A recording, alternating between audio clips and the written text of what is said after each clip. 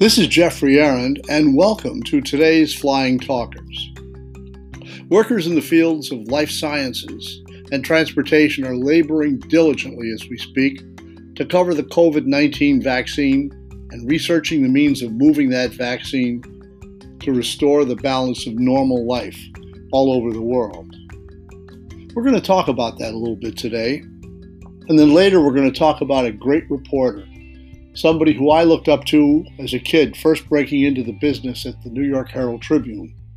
His name was Pete Hamill, and if you don't know him, he's somebody you should know. The name of that piece is A Thinking Man's Life. So thanks for joining us today, and once again, welcome to Flying Talkers, and we'll be right back.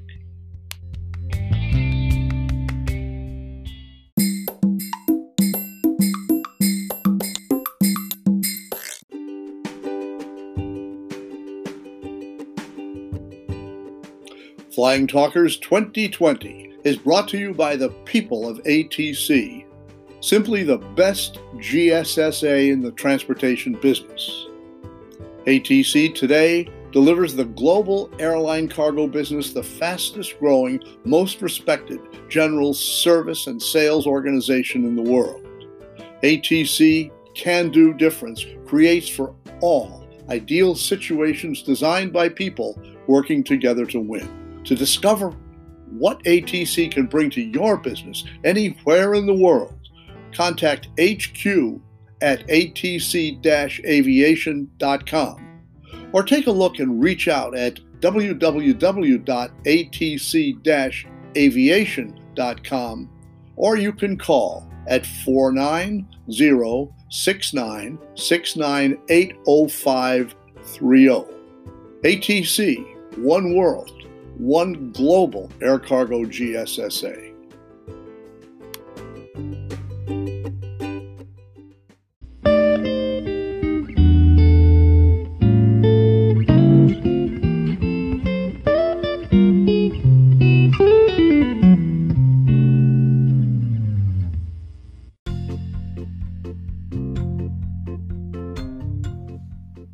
While awaiting deliverance from the dreaded global pandemic concerned people looking for daylight from life sciences to transportation, that Flying Typers has spoken to recently in our ongoing coverage are dedicated, hoping that their efforts will be successful in restoring the balance of normal life all over the world.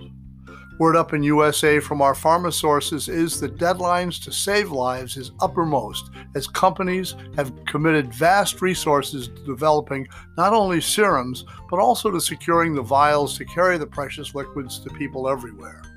So in terms of getting ready to carry relief to billions in an extremely high-charged moment in time, the path to that long-awaited shot in the arm the world yearns for comes in sharper focus.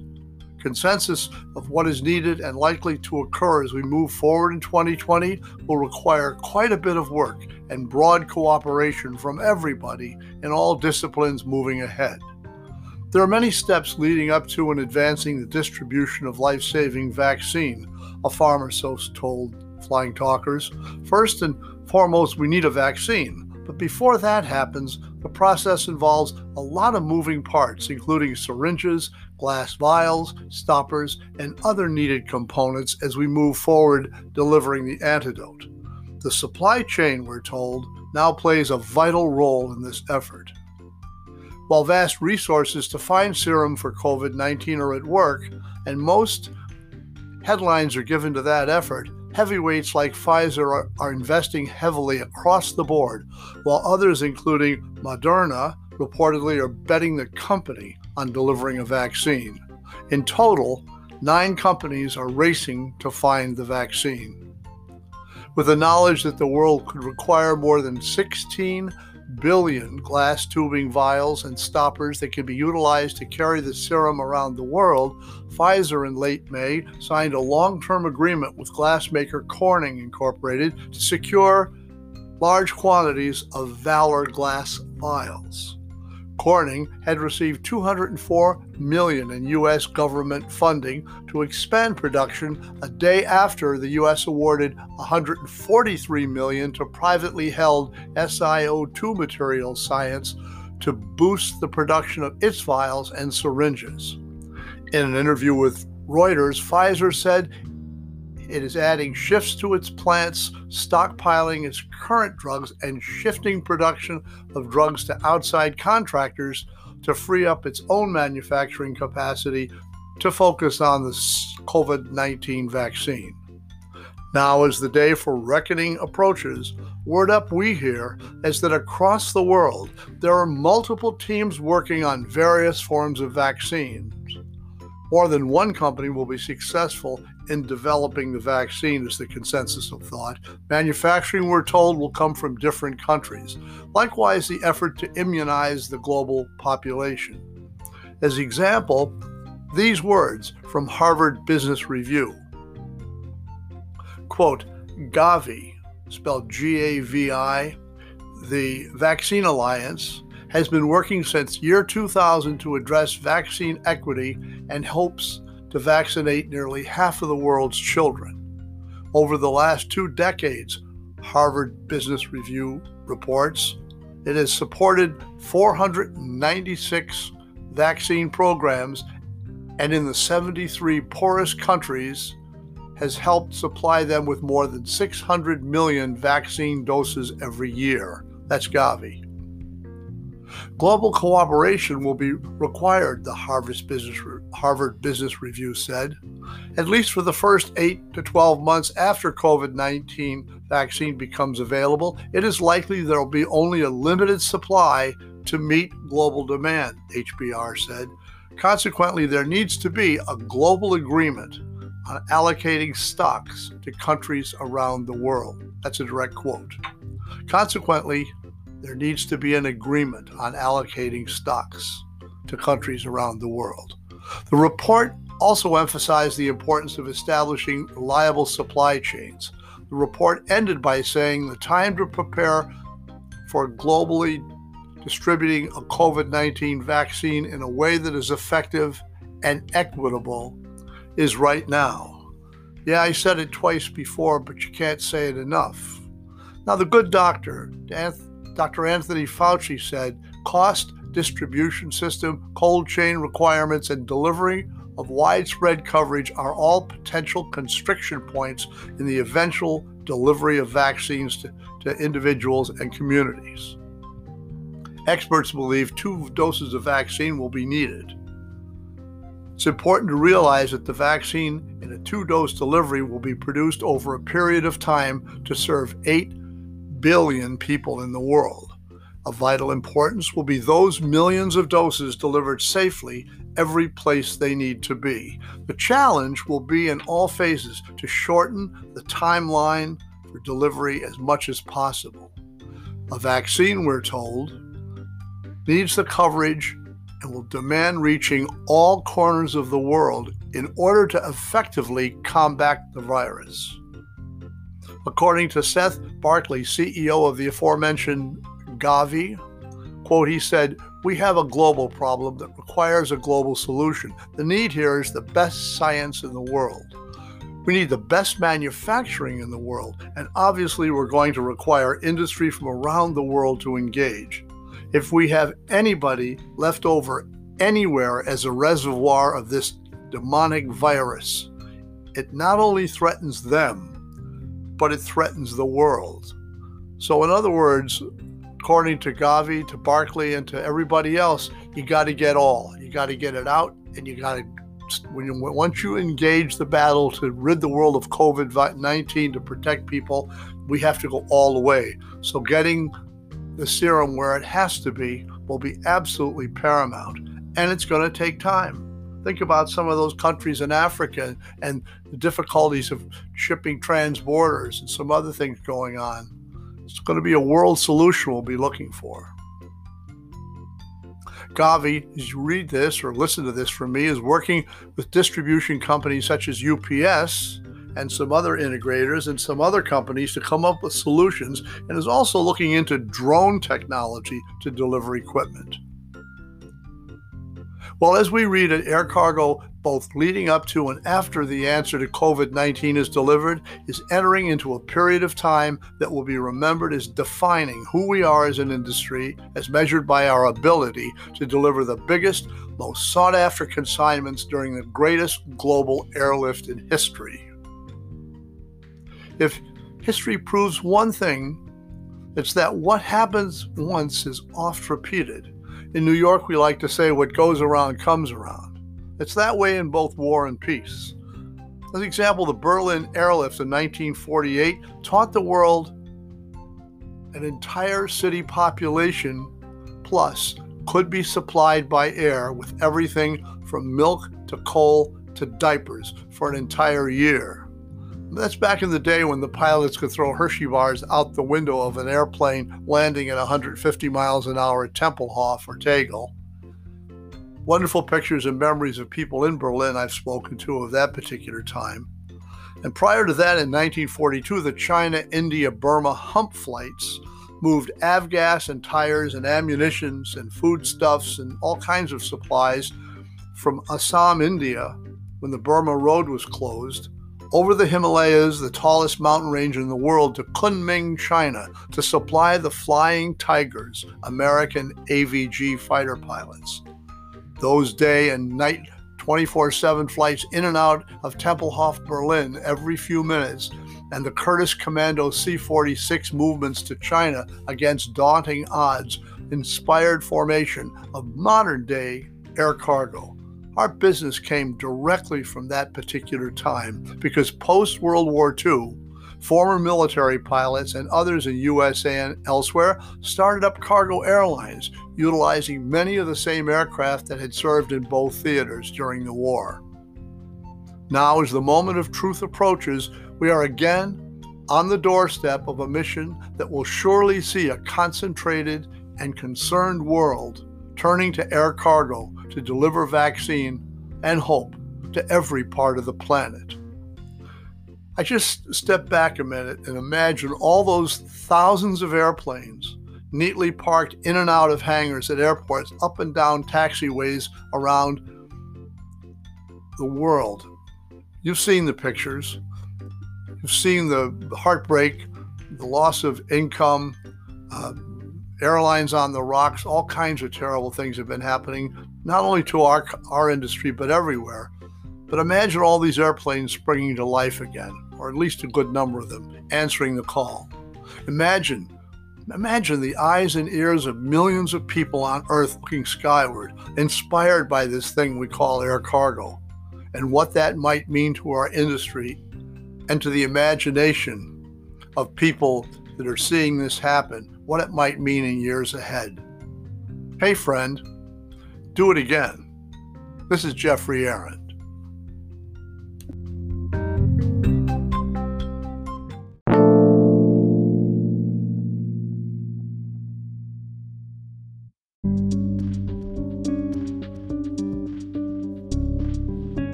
This extraordinarily sad year, all over the world, where we've heard horror stories one after another of people out of time, out of luck, the losses to the pandemic, the destruction of lives, things happening that none of us could have imagined, thought only existed in science fiction films. Maybe we should have paid more attention to the science fiction films. What do you think? There was another loss just recently. Granted, Pete Hamill was an old man when he died. He was 85. He had a pretty good run. He had a pretty tough life. But I'd like to tell you his story. Somebody who affected us personally, was a great reporter, great inspiration, and I'd like you to know about him. That'll be next.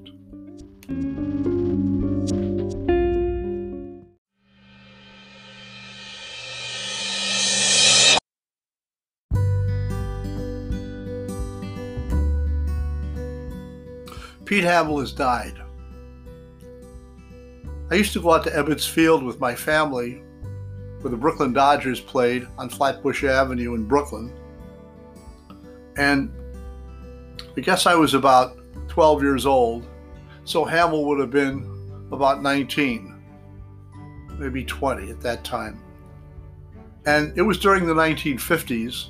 And what I recall about it was, of course, I didn't know Hamill then. Nobody did. He was a kid. I was a kid. He was an Irish kid growing up in Brooklyn. I was growing up across the way in Glendale, Queens. But we ran into each other in later life when I went to work, my first job at a newspaper at the New York Herald Tribune. And we weren't friends. I was the kid, he was the older guy, he was the star reporter along with some other guys. But he was a great influence on me, and I want to share his life a little bit with you because this guy was a great reporter. He's one of a string of great reporters that have worked. At one time, we had 9 daily newspapers here in New York, and he's gone. And I want to tell you about his life. He was a reporter who covered everything from boxing to religion. He once wrote, "I don't ask for the meaning of the song of a bird or the rising of the sun on a misty morning." In 2020, the city that he loved as much as he could weeps for his loss. To my mind, Pete was the greatest and most heartfelt chronicler of New York City life. He talked about and wrote about New York in the most revealing yet romantic tales during an era that gave us Tom Wolfe, Jimmy Breslin, Norman Mailer. Well, Hamill lived to be 85 before he fell down at home 7 or 8 days ago, broke a hip, went into the hospital. That's the end of the story.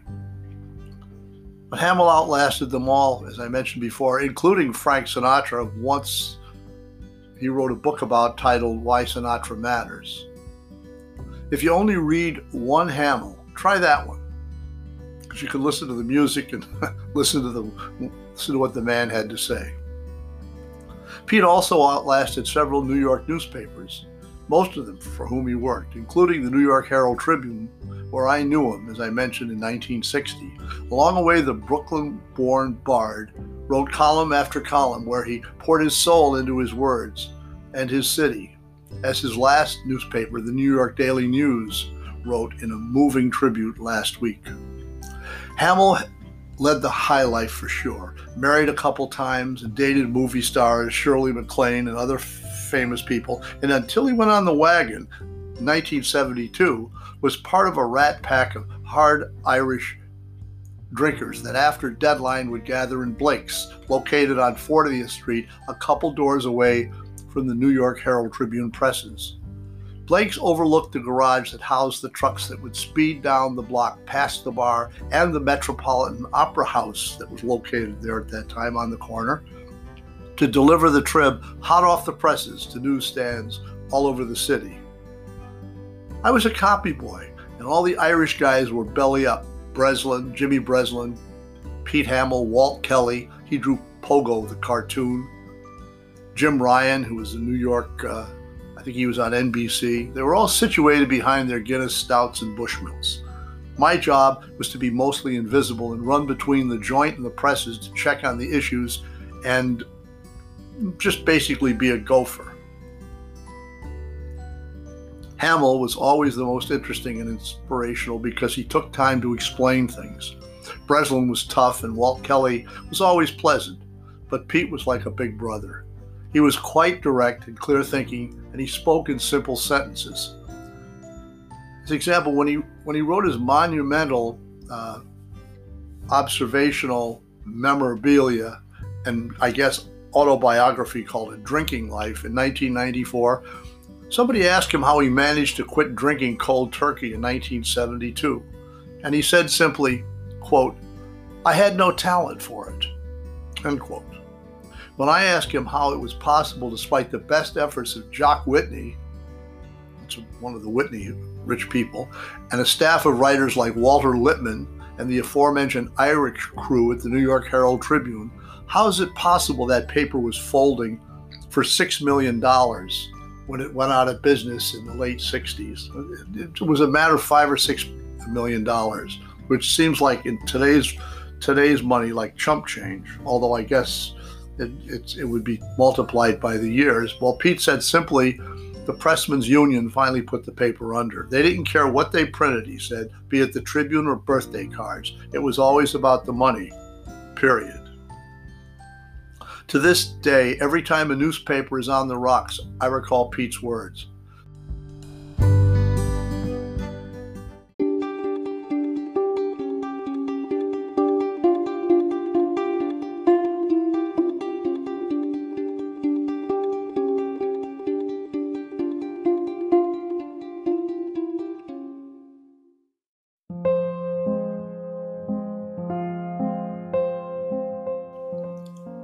Now the digital age has made it possible to keep up with news for those of us who still like to read all about it, as the newspaper boys used to yell out, hawking corner newspapers.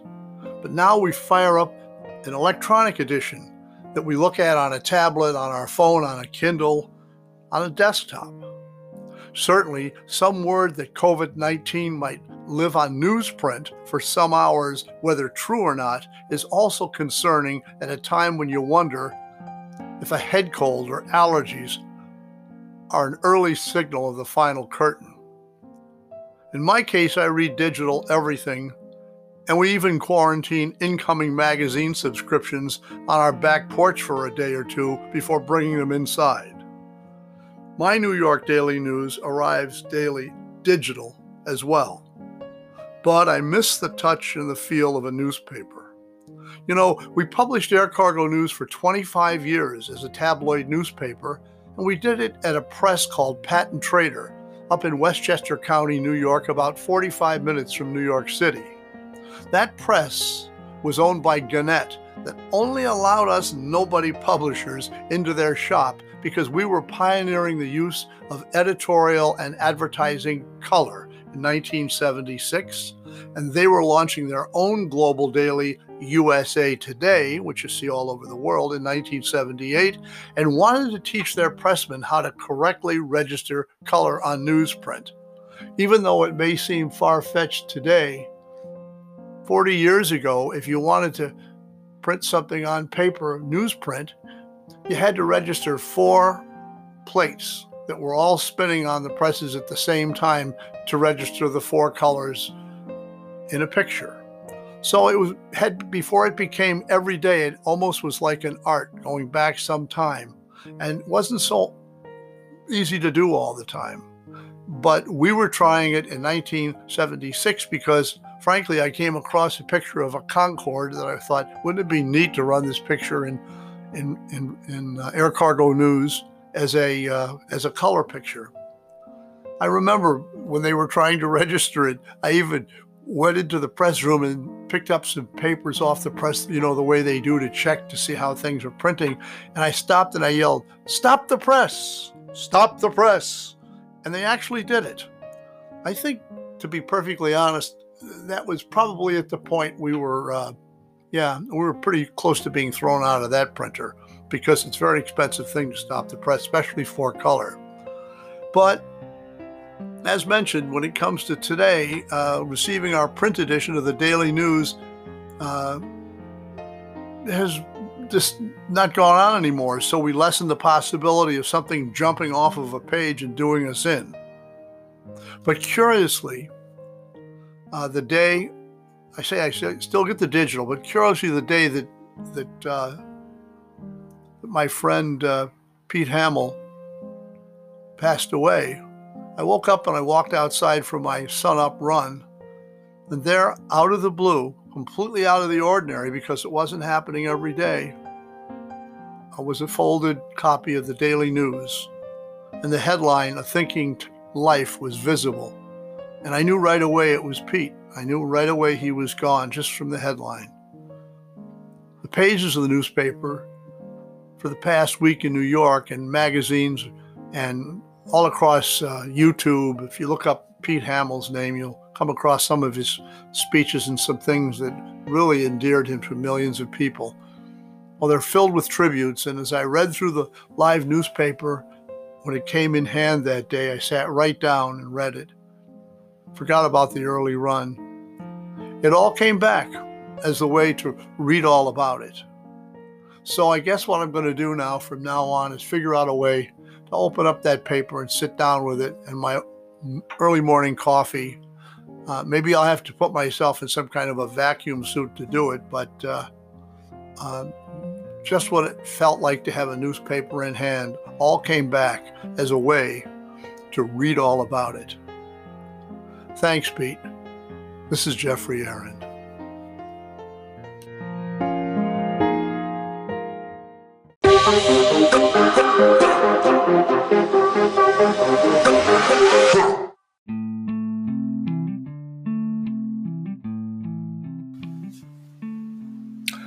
Well, we had a little nostalgia today.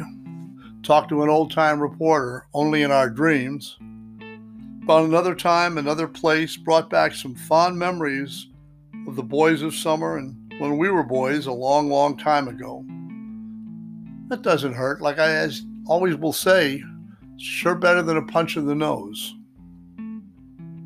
And we looked ahead a little bit to perhaps some salvation from all this lockdown pandemic bad news, where everyone knows somebody that's been affected, and sometimes in the worst possible way. But we keep positive. We look forward to the air cargo business coming back, remaining strong as it's been through this pandemic, and showing the way for everyone to a better day. So for your time this time, until next time, this is Jeffrey Aaron saying thanks for listening, and keep them flying air cargo. Be good to each other, will you? Goodbye.